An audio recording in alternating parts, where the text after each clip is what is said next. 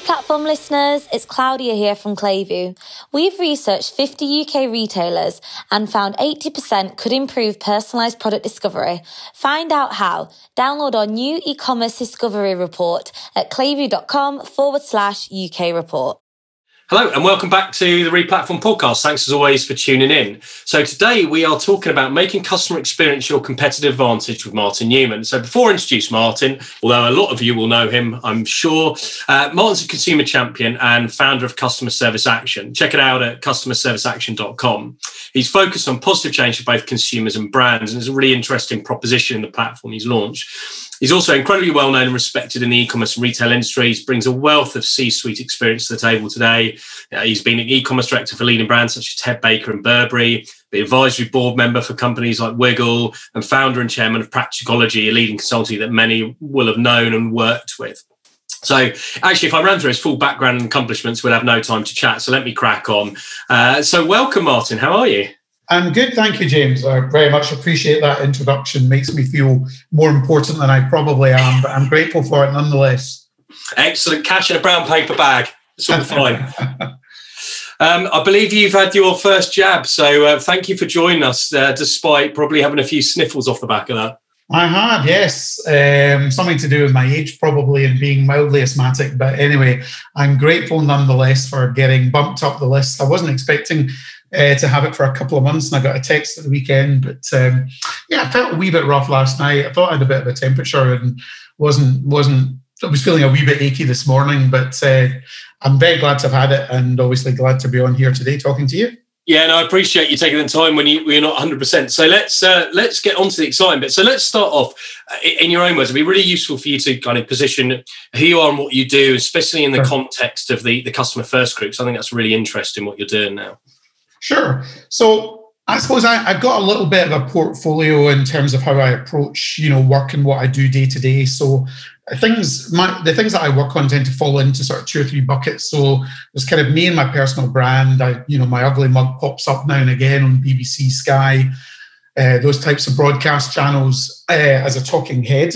You mentioned board advisory, so I have the privilege of being the non-exec chair of the retail arm of the Scouts. I chair the advisory board for a consumer products company called the Mayborn Group.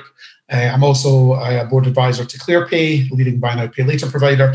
And I do some of that in a formal and informal capacity with other businesses as well. I've also just written my second book called The Power of Customer Experience, which comes out in May. So looking forward to that, doing the final edit on that at the moment. But the main thing I'm focusing on kind of day to day is customer service action. So I set up this website about a year ago. I'm trying to be a force for positive change, which you alluded to, for both consumers and brands. So I kind of sit in the middle, I guess, between customers and the business itself. And I bring a lot of consumer insight and knowledge, partly based off my own experience, but more importantly these days, based off what customers actually share with us day in, day out, because they come on the platform and they tell us about the good and bad experiences that they've had with consumer-facing businesses. We connect them with the business. We encourage the business to do something about it, to resolve issues. But moreover, moving forwards, the platform is a solution that we plan to actually sell, and hopefully brands will integrate into their own website to become the gateway for their customer service. Right. And then, that sounds really interesting. And I'll ask the first question. So kind of starting with the fundamentals, how do you think consumer behaviour is changing? What are some of the trends you've seen? And then what is the implication on businesses around customer experience? Well, it's a good question to start with. Obviously the pandemic has had a big impact on consumers, and, there's always this sort of conjecture over what's going to be a temporary shift and change in behaviour versus what will be permanent. So maybe just calling off a couple of things there and what that means for businesses. Clearly, we've all been working from home. Those of us who are so fortunate enough to be working, we've all been working from home. And I do think that's going to be a permanent shift. I don't think we'll be spending the whole week working at home, but those of us that are working for corporates will probably end up spending half the week in the house and half the week in the office. And that obviously has a lot of implications, both in terms of, like, for example, if you were previously or prior to the pandemic working in a major sort of conurbation city centre, That's going to have implications for the consumer outlets that would normally serve you on a day-to-day basis. If you're only spending half your week going into the West End of London or wherever it happens to be, then there's a sort of shortage of demand issue there for some of those businesses. Likewise, there's an uptick for local businesses who now have benefited in many cases from the fact that we've been, staying locally and working locally. So I think that's got big implications. And we've obviously seen retailers pivot to use their stores more as fulfillment centres. So there's been a big, uplift in click and collect because consumers still want to engage with a retailer even when the stores are closed. And sometimes they feel more comfortable, or they felt more comfortable with that as a fulfillment model. Of course, that's been when we've not been in lockdown 3, the movie, as we're currently in at the moment. Don't know about you, but I'm getting a bit bored with it. But it is what it is, and we'll have to deal with it, and hopefully we'll come out of it soon. I think what's also interesting is we've seen a big uptick in consumers buying groceries online for the first time. So some people might or might not know that the percentage of grocery sales in terms of e-commerce prior to the pandemic as a percentage of total grocery was around about 6 or 7%, and it's now between 15 and 20%. So it's obviously grown significantly. And I think you'll hear that myself and other industry analysts will predict that percentage is likely to maintain. So, we're not going to go back to 6 or 7%. That growth is going to be there as a permanent change, which obviously has huge implications for the brands that are serving consumers and their cost to serve, around grocery distribution. And obviously, in other non-essential retail categories, fashion, electronics, homewares and others, sportswear, for example, we've obviously seen a huge sustainable uptick in demand as well. So according to the Office of National Statistics, e-commerce was approximately 19% of total retail prior to the pandemic. And as of today, it's somewhere between 26 and 30%. So I predict we'll probably close the year on 28% of all retail being online. That might surprise people because a lot of people probably think it's higher. It's higher than that. And obviously during lockdown, it is higher than that. But when we come out, again, consumers can't wait to get back to, physical retail, I believe, and have that sort of more sort of hands-on experience of going into retail outlets, trying things on, and just getting out and about, particularly given that we've obviously all been locked up for a period of time. So those are just some of the changes that I think we'll find both sort of temporary and permanent as a result of what we've been through. Yeah, absolutely. Yeah, I think I definitely fall into that bracket of wanting to get back to more kind of physical retail experience. So from talking to James before this episode, he mentioned that you're passionate about customer experience kind of being a strategic issue, and he talked about kind of that needing to be represented at board level or leadership level. Why is that, and is that something that you agree with?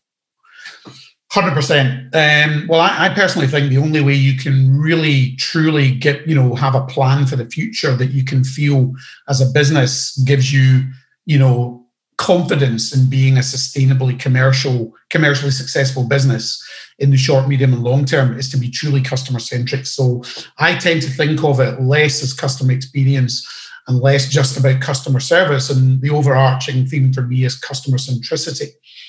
And that is a much more strategic outlook than customer experience. And I think one of the things with customer experience, just as a term, I think the reason why it doesn't tend to be talked about as much as it should around the board table at the moment is that many people think of it just purely in terms of, the touch points, the actual physical experience that customers have. But to be a customer-centric business, you have to be doing lots of things well. You have to be empowering consumers with the right technology to enable them to engage the way they want to. You have to put your people at the heart of what you do and empower them to deliver the right experiences. You have to be socially responsible. You have to have a purpose. You have to demonstrate values. These are massively important, particularly to younger consumers, Generation Z and millennials. So it's a very strategic subject matter, but I think at the moment it's probably thought of more tactically, which is why it doesn't have the voice that it has at the board. And the cause and effect of that is that most businesses, almost every consumer business I can think of, when I talk to them and I ask them about how they view customer centricity or how they view customer service and experience. They view it as a cost center and not a profit center. And that in itself gives you a really good indication of, how the business sees it. Because if it's treated as a cost center, then ultimately the business is probably going to end up making the wrong decisions. Because, for example, the board or the CEO might say you need to cut costs to the person running the contact center. So they start removing, headcount, or they start removing technology, or they don't invest in the right solutions. So you end up making the wrong decisions that ultimately have an even more negative impact on customer service. Whereas if you thought of it purely in terms of customer lifetime value, and that was your starting point, you said, right, I want, my customers to be worth X over the next few years. Working back from that, what do I need to do in terms of customer experience, customer service, and customer centricity in order to deliver that? Yeah, that's a really nice way of framing it, actually. The other way around, lifetime value is your starting point for CX. I like the thing you said about empowering people as well across the business. There's a really good example I found a few years back from Zappos, like this pre-Amazon by now, where Tony Hazai, the founder of it, basically set up a $50 bonus scheme that employees could give to any of one of their colleagues. They could do it once a month to reward exceptional customer service, and it didn't have to be approved by a manager. It was discretionary. And I think that is a brilliant example of how you empower people to take customer service seriously.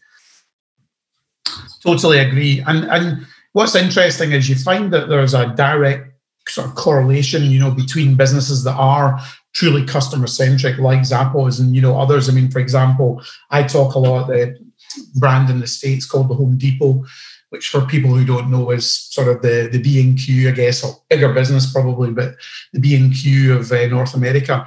They trust their staff to give discounts of $50 to customers in store. So again, they're empowering them, to help make sure they do the right thing in terms of service, and that they actually convert customers and they're able to generate a sale. The associates in their business are able to work with local organizations to give back to their communities. And one thing which I just love that they do is they support their colleagues and associates financially. So whenever there's a financial emergency in someone's family, the Home Depot support them. They also encourage further education, and they offer to reimburse, tuition costs, which I just think is brilliant. And if you look at their performance, over the last 5 years, their share price has gone up 140%. So whilst they've had the odd glitch here and there, there's been a very marked, sustainable increase in their commercial performance over that period. And I can give you lots and lots of examples of businesses like that who do this stuff well, who ultimately perform the best over a long period of time. Yeah, and another nice example. So let's look at the converse side to it. Like, what happens if you don't focus or don't deliver good customer experience consistently? And I think this is really important for people to understand. So what are some of the negative impacts that either you've seen directly when working with businesses, or that you know of from case studies of that? Well, one of the best examples of all time, I'm sure you'll remember, is Volkswagen. I know they're a big business, and not necessarily reflective of smaller businesses, but it's a great example of how badly things can go wrong when you basically don't tell the truth. So you'll remember a number of years ago, I think it was back in 2015, they essentially lied. They had been lying to customers for quite some time about their catalytic converters and their impact on the environment. Essentially, and their share price dropped off a cliff. And essentially from 2015 to now, even although their share price has been recovering in the last couple of years, they're 35% down from where they were in 2015. Now, is that because Volkswagen don't design cars that people want to buy anymore?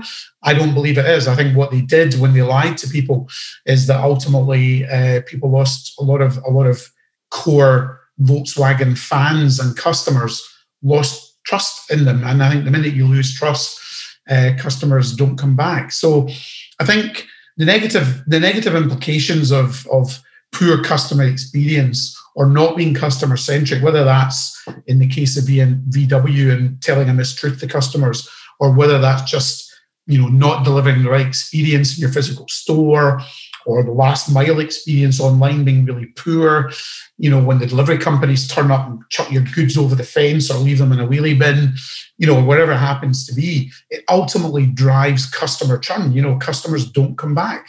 And not only that, but when you deliver poor service and poor experience, they go and tell others. And of course, these days, it's not just about word of mouth, which it was historically in consumer sectors. It's now word of web. So it's magnified because customers can amplify their issue with you very quickly on Twitter, on Facebook, and on Instagram and other social media channels. Before you know it, it's not just about my individual issue as a customer. I've gone and told 10,000 other people about it. So, you know, there's huge issues for businesses if they don't get this stuff right. Yeah, definitely. That one about the delivery parcels made me chuckle because of the memes going around on social around Hermes and the number of times when things have been chucked. And you're right. I mean, even if you're using a carrier, it's still part of your customer experience framework, because if they're delivering a poor service, it reflects badly on you as a brand. So you can't just dissociate yourselves from that. I think, if you don't mind me saying, just quickly on that, I mean, we, you know, sorry to call them out, but, you know, we've had hundreds of complaints about Hermes on our website. You know, they're definitely up there, I think, in terms of, you know, lack of focus on customer service. And you're absolutely right, James. You know, from a brand owner perspective, you know, at the end of the day, that last mile experience for some people is the first touch point they've actually had with your brand. I mean, okay, they may have bought something online, but it's the first physical touch point that they might have had with you. And they don't care about the fact that it's a courier or someone else that's delivering the order. As far as they're concerned, their contract is with you, the brand owner. You know, whoever you happen to be, you're the brand that they you know, purchased from, that gave their hard-earned cash to. And that last mile experience has an enormous implication on how they perceive you as a business and whether you care or don't care about customer service. So it's massively, massively important. Yeah, I completely agree. And this is interesting because it leads on to the next question I've got, which is customer experience for a lot of people. When I've been listening to conversations with businesses, is that people struggle to see it as like a tangible ROI case. They see it, as you said before, it's a cost center. It's like, okay, we've got to have a call center and we've got to respond to issues. They're not thinking about it the other way around. So can you give a bit of advice on what is a business case for investment? Have you got any like case studies or examples where people have actually found a positive reason to invest in this? Well, you know, let me quote the Harvard Business Review, who, you know, are full of some very smart people who write some very smart points about, well, lots of different things about strategy and everything else. But, you know, just one quote that, and it's actually, this comes from the guy who founded the Net Promoter Score, whose name escapes me right now, that a 5% increase in customer retention leads to a 25 to 95% increase in profit. So there's some maths around this. You know, if you could just move the needle by 5% on customer retention, depending upon the category, you're looking at leading to a 25 to 95% increase in profit. So there's a clear correlation in doing this well and what the commercial implications are for your business. And if you look at most of the businesses, in fact, probably all the businesses that have sadly gone to the wall in the last, you know, few years, and even over the pandemic, you know, why have they gone to the wall? There's lots of reasons. Some of them had too many stores. Some of them were too slow to sort of recognize the channel shift and what the implications of that were. You know, some of them just didn't deliver good enough service, good enough customer experience, or maybe even have a relevant enough product. All of it, at the end of the day, when you bring it back, it all comes back to customers and it all comes back to customer experience and, you know, a lack of understanding of consumer behavior and how consumers want to engage with your business. So, I mean, the examples I gave you earlier of the brands that have got, you know, good commercial performance like Home Depot. In fact, I'll give you another example here. Here's one of the best examples probably of all time of a business that understands how to leverage technology and deliver, you know, a better customer experience and democratize the experience of buying cars. Tesla, right? You'll probably remember, you know, when Tesla started opening up in shopping centers, I remember going to Brent Cross and seeing a Tesla store and thought, crikey, what's that all about? It did take me a bit of time to get my head around it. But of course, I realized that what they were doing is that, again, they were democratizing the experience of buying a car. Because historically, as a consumer, you have to get to an out-of-town car dealership somewhere, which isn't necessarily the most convenient. Ultimately, you've got to go to them. What Tesla were doing is saying, no, we'll bring it to you, and we'll bring it to you in an environment that we know you're going to be in, because that's more convenient for you. And by the way, when you want your Tesla serviced, you can also bring your Tesla to Brent Cross and we'll sort it out, or we'll come and pick it up from you. So they've really thought through, what was wrong with the traditional car buying experience and how might we do it more effectively. And guess what? Tesla, as of yesterday, is valued at $805 billion, or 4 times that of Ford, General Motors, and Volkswagen put together. It's crazy. And of course, a lot of that is a bet in the future, success and value of Tesla, but people are betting on them because of their customer centricity and their understanding of the changes that we're going to go through, the move towards electric vehicles, the requirement to have a better customer experience when buying a car and during the lifetime ownership of that car. So, whoever you look at, James, I can, again, in fact, I'll cite you another example, Hotel Chocolat. I talk about them. They have what they call a planet pledge. And so they pledge that 100% of their packaging will be compostable or reusable or recyclable by the end of this year. None of this kicking the can down the road till 2030 or 2050 that you see with a lot of brands. And since they listed on the stock market, going back to sort of 2015, 2016, their share price is up 88%. And you just don't see this with brands that don't do this stuff well. So I think, case study after case study of businesses that understand all the things it means to be customer centric. They just demonstrate, great performance year after year, and are definitely the most valuable businesses and the ones to back and bet if you fancy a flutter on the stock market. Great. And you've obviously mentioned a few examples so far, Home Depot being one earlier, then Tesla, and now Hotel Chocolat. Do you have any, smaller UK brands or retailers that you think are doing this particularly well? Well, one of the businesses, they're a medium-sized business, but Timson, the family business where you can go and get your keys cut or your shoes rehealed. Some of the people listening to this today may have walked by a Timson outlet and seen an A-board outside, that says if you're unemployed and you need an outfit cleaned for an interview, we'll clean it for free. Now, do they make any money from that? No. They happen to own a dry cleaning business, right? So that's helpful. But what they're doing is they're giving back, and they're demonstrating an empathy with people in the local community. And they're just such a great business. They empower their frontline employees to make decisions up to £250. So if something went wrong, there's no need for the people that are running these outlets to have to go back to the head office and for you to wait as a customer for 4 or 5 days to get a decision about whether or not you're going to get a new pair of shoes because they happened to ruin them when they were rehealing them or whatever. They're empowered to make decisions. You may or may not know this, but they don't really have a middle management in that business. So you've got the family who run the business. You've also got some senior execs who sit around the board and run the business in an operating sense day to day. But then there's no middle management. So when it comes to them wanting to make change, to be agile, to pivot, or to just do things quickly, they're able to cascade that down to the people who are running their outlets literally the same day. And I just think they're such a great example of a business who understand what it means to be customer-centric, understand what it means to empower their people, understand what it means to be truly agile. And as a result, again, they're a business who are commercially successful year after year after year, and there's a clear correlation. So I think anyone can do it. If I talk about a really small business, my local Londis, which is a franchise of the Londis business, but my local business, the couple who own that, who run that business, Vipul and Manoli, they've become service providers, and they've been providing a service to, customers, consumers in the local community where I live in North London by delivering produce to their house, by delivering groceries and other products, personal hygiene and whatever, when those customers have had to be self-isolating and protecting themselves at home over the last year.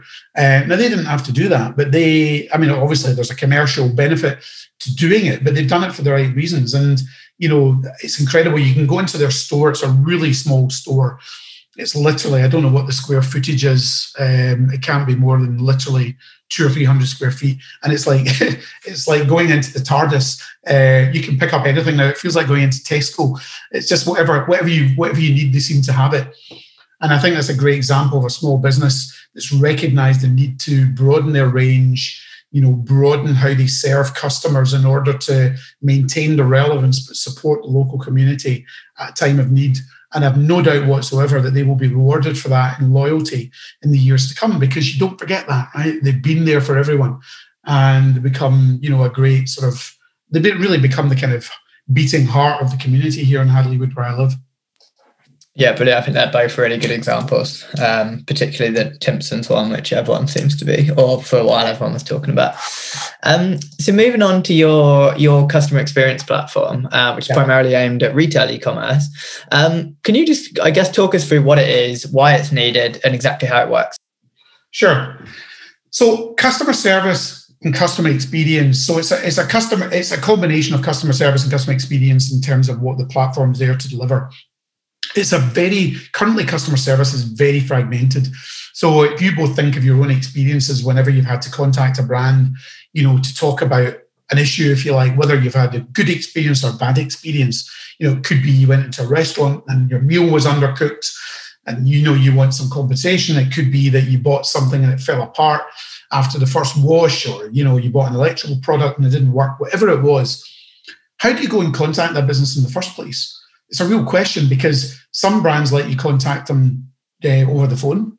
So they may have a contact center, they may have a head office customer service number. Many don't. Some let you email them. Increasingly, most brands are taking away the ability for customers to email them. They might have live chat. Is that a human being or is that a chatbot? Because chatbots are great if you're a big business with huge volumes of customer service, and you can use the chatbot to funnel core customer service issues to the right team. But if you've got an individual issue, for example, if you were coming back from Portugal and you wanted to change your flight from Thursday to Sunday, the chatbot's is a complete waste of time. So it's a very fragmented and broken experience. And of course, more often than not, when you actually reach somebody in the customer service team, you get the kind of computer says, no, they're not empowered.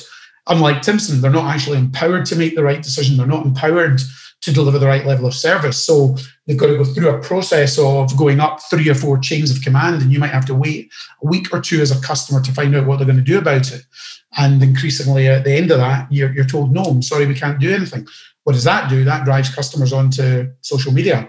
As I was mentioning right at the start, you end up going onto Twitter, you go onto Facebook, Instagram, and you complain, you amplify, you shout about the brand. So it's a really big issue.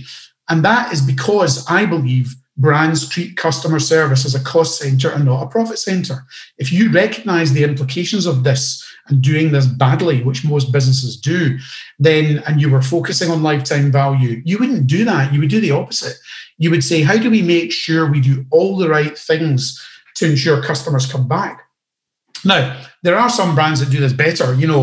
Talk about a business like John Lewis, but John Lewis spent £23 million last year, what I would call placating customers. Now, they would probably say, well, we were doing the right thing.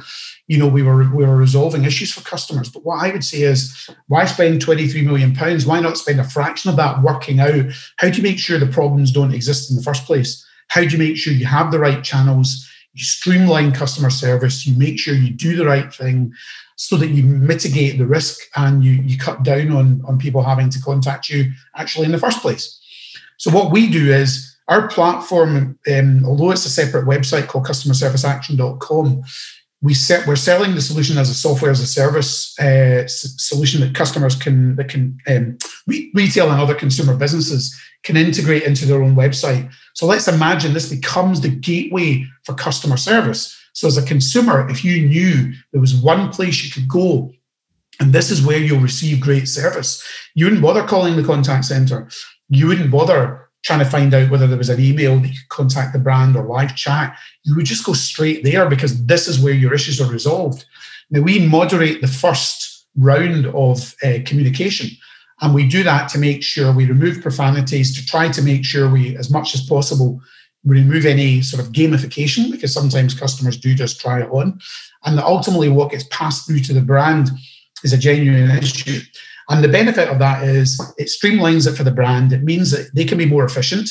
They'll reduce costs because they'll have less issues to deal with.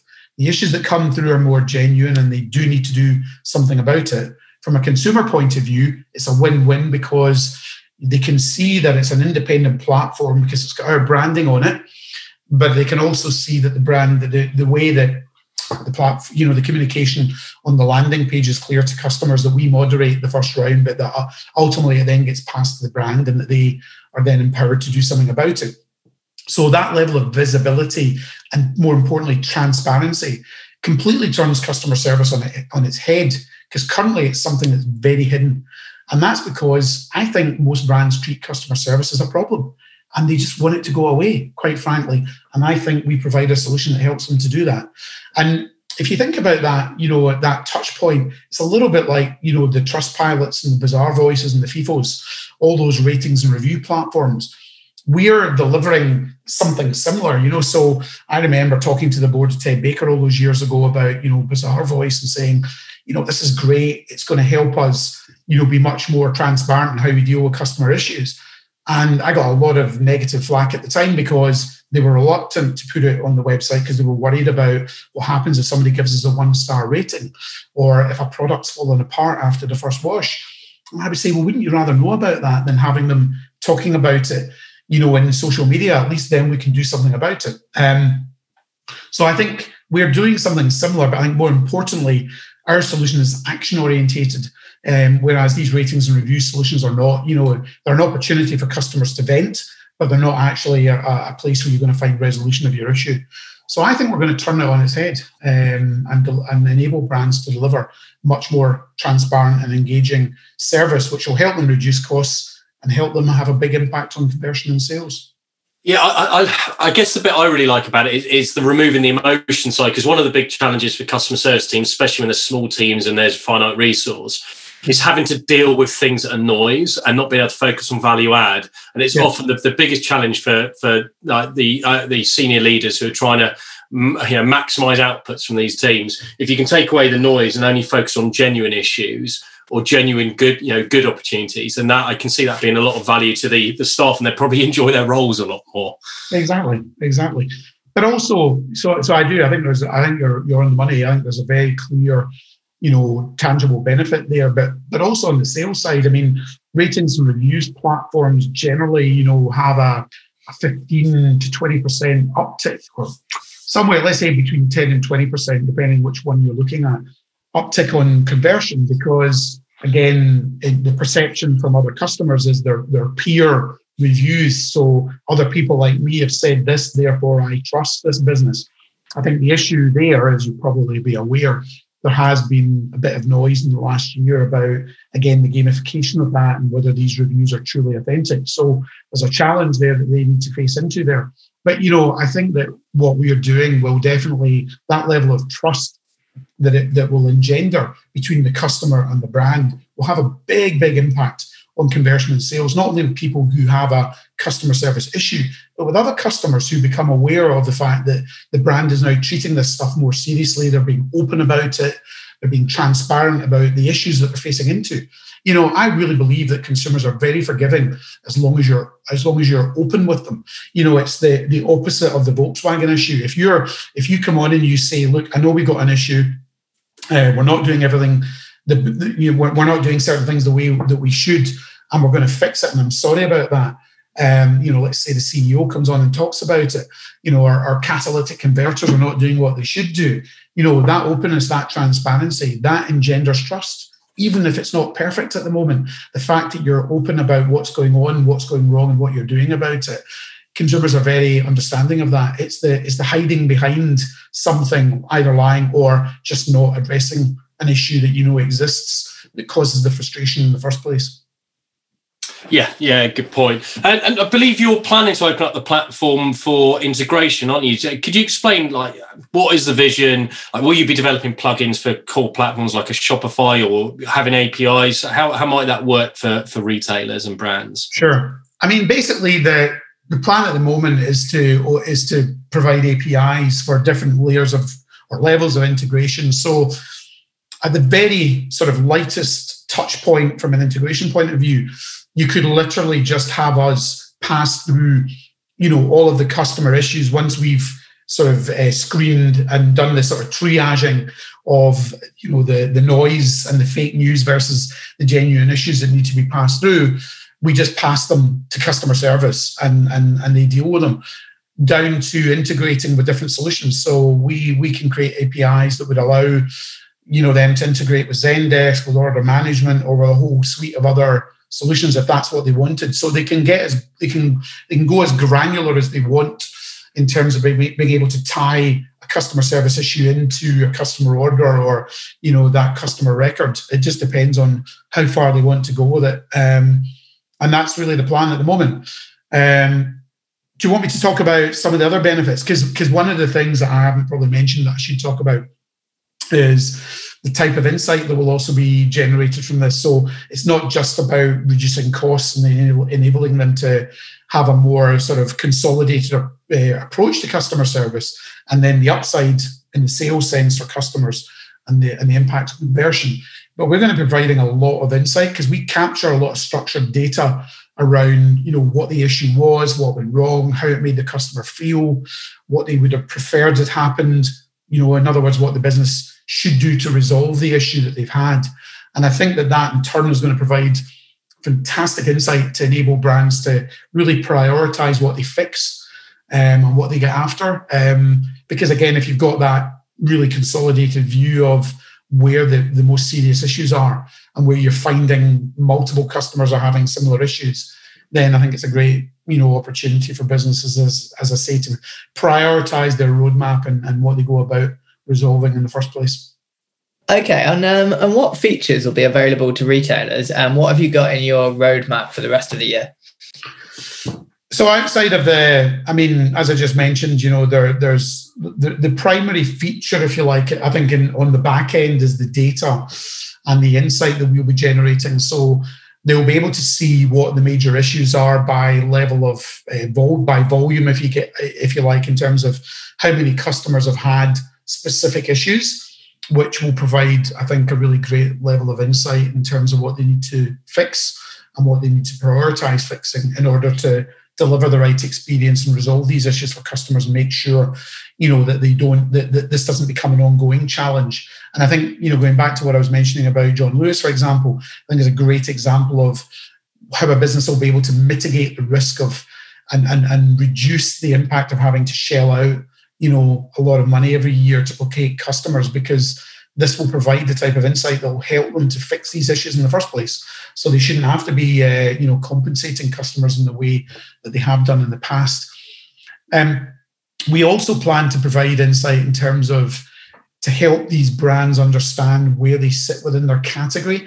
So there will also be category level insight, because although we're looking at businesses integrating our customer service platform into their website on a brand by brand basis, we still have the main website, customerserviceaction.com, where we have, customers coming to our website daily in their droves, adding issues that they're having, but also not just negative stuff. They also come on and compliment brands where they've had, great experience. So we'll be able to funnel all of that through to a brand at a category level, so they can see how they're performing against other businesses in their space. So I think that from an insight point of view, I think that's something they'll feel hopefully quite confident about. Really the roadmap for the rest of this year is just selling this and getting it off the ground. Basically, the core solution is there.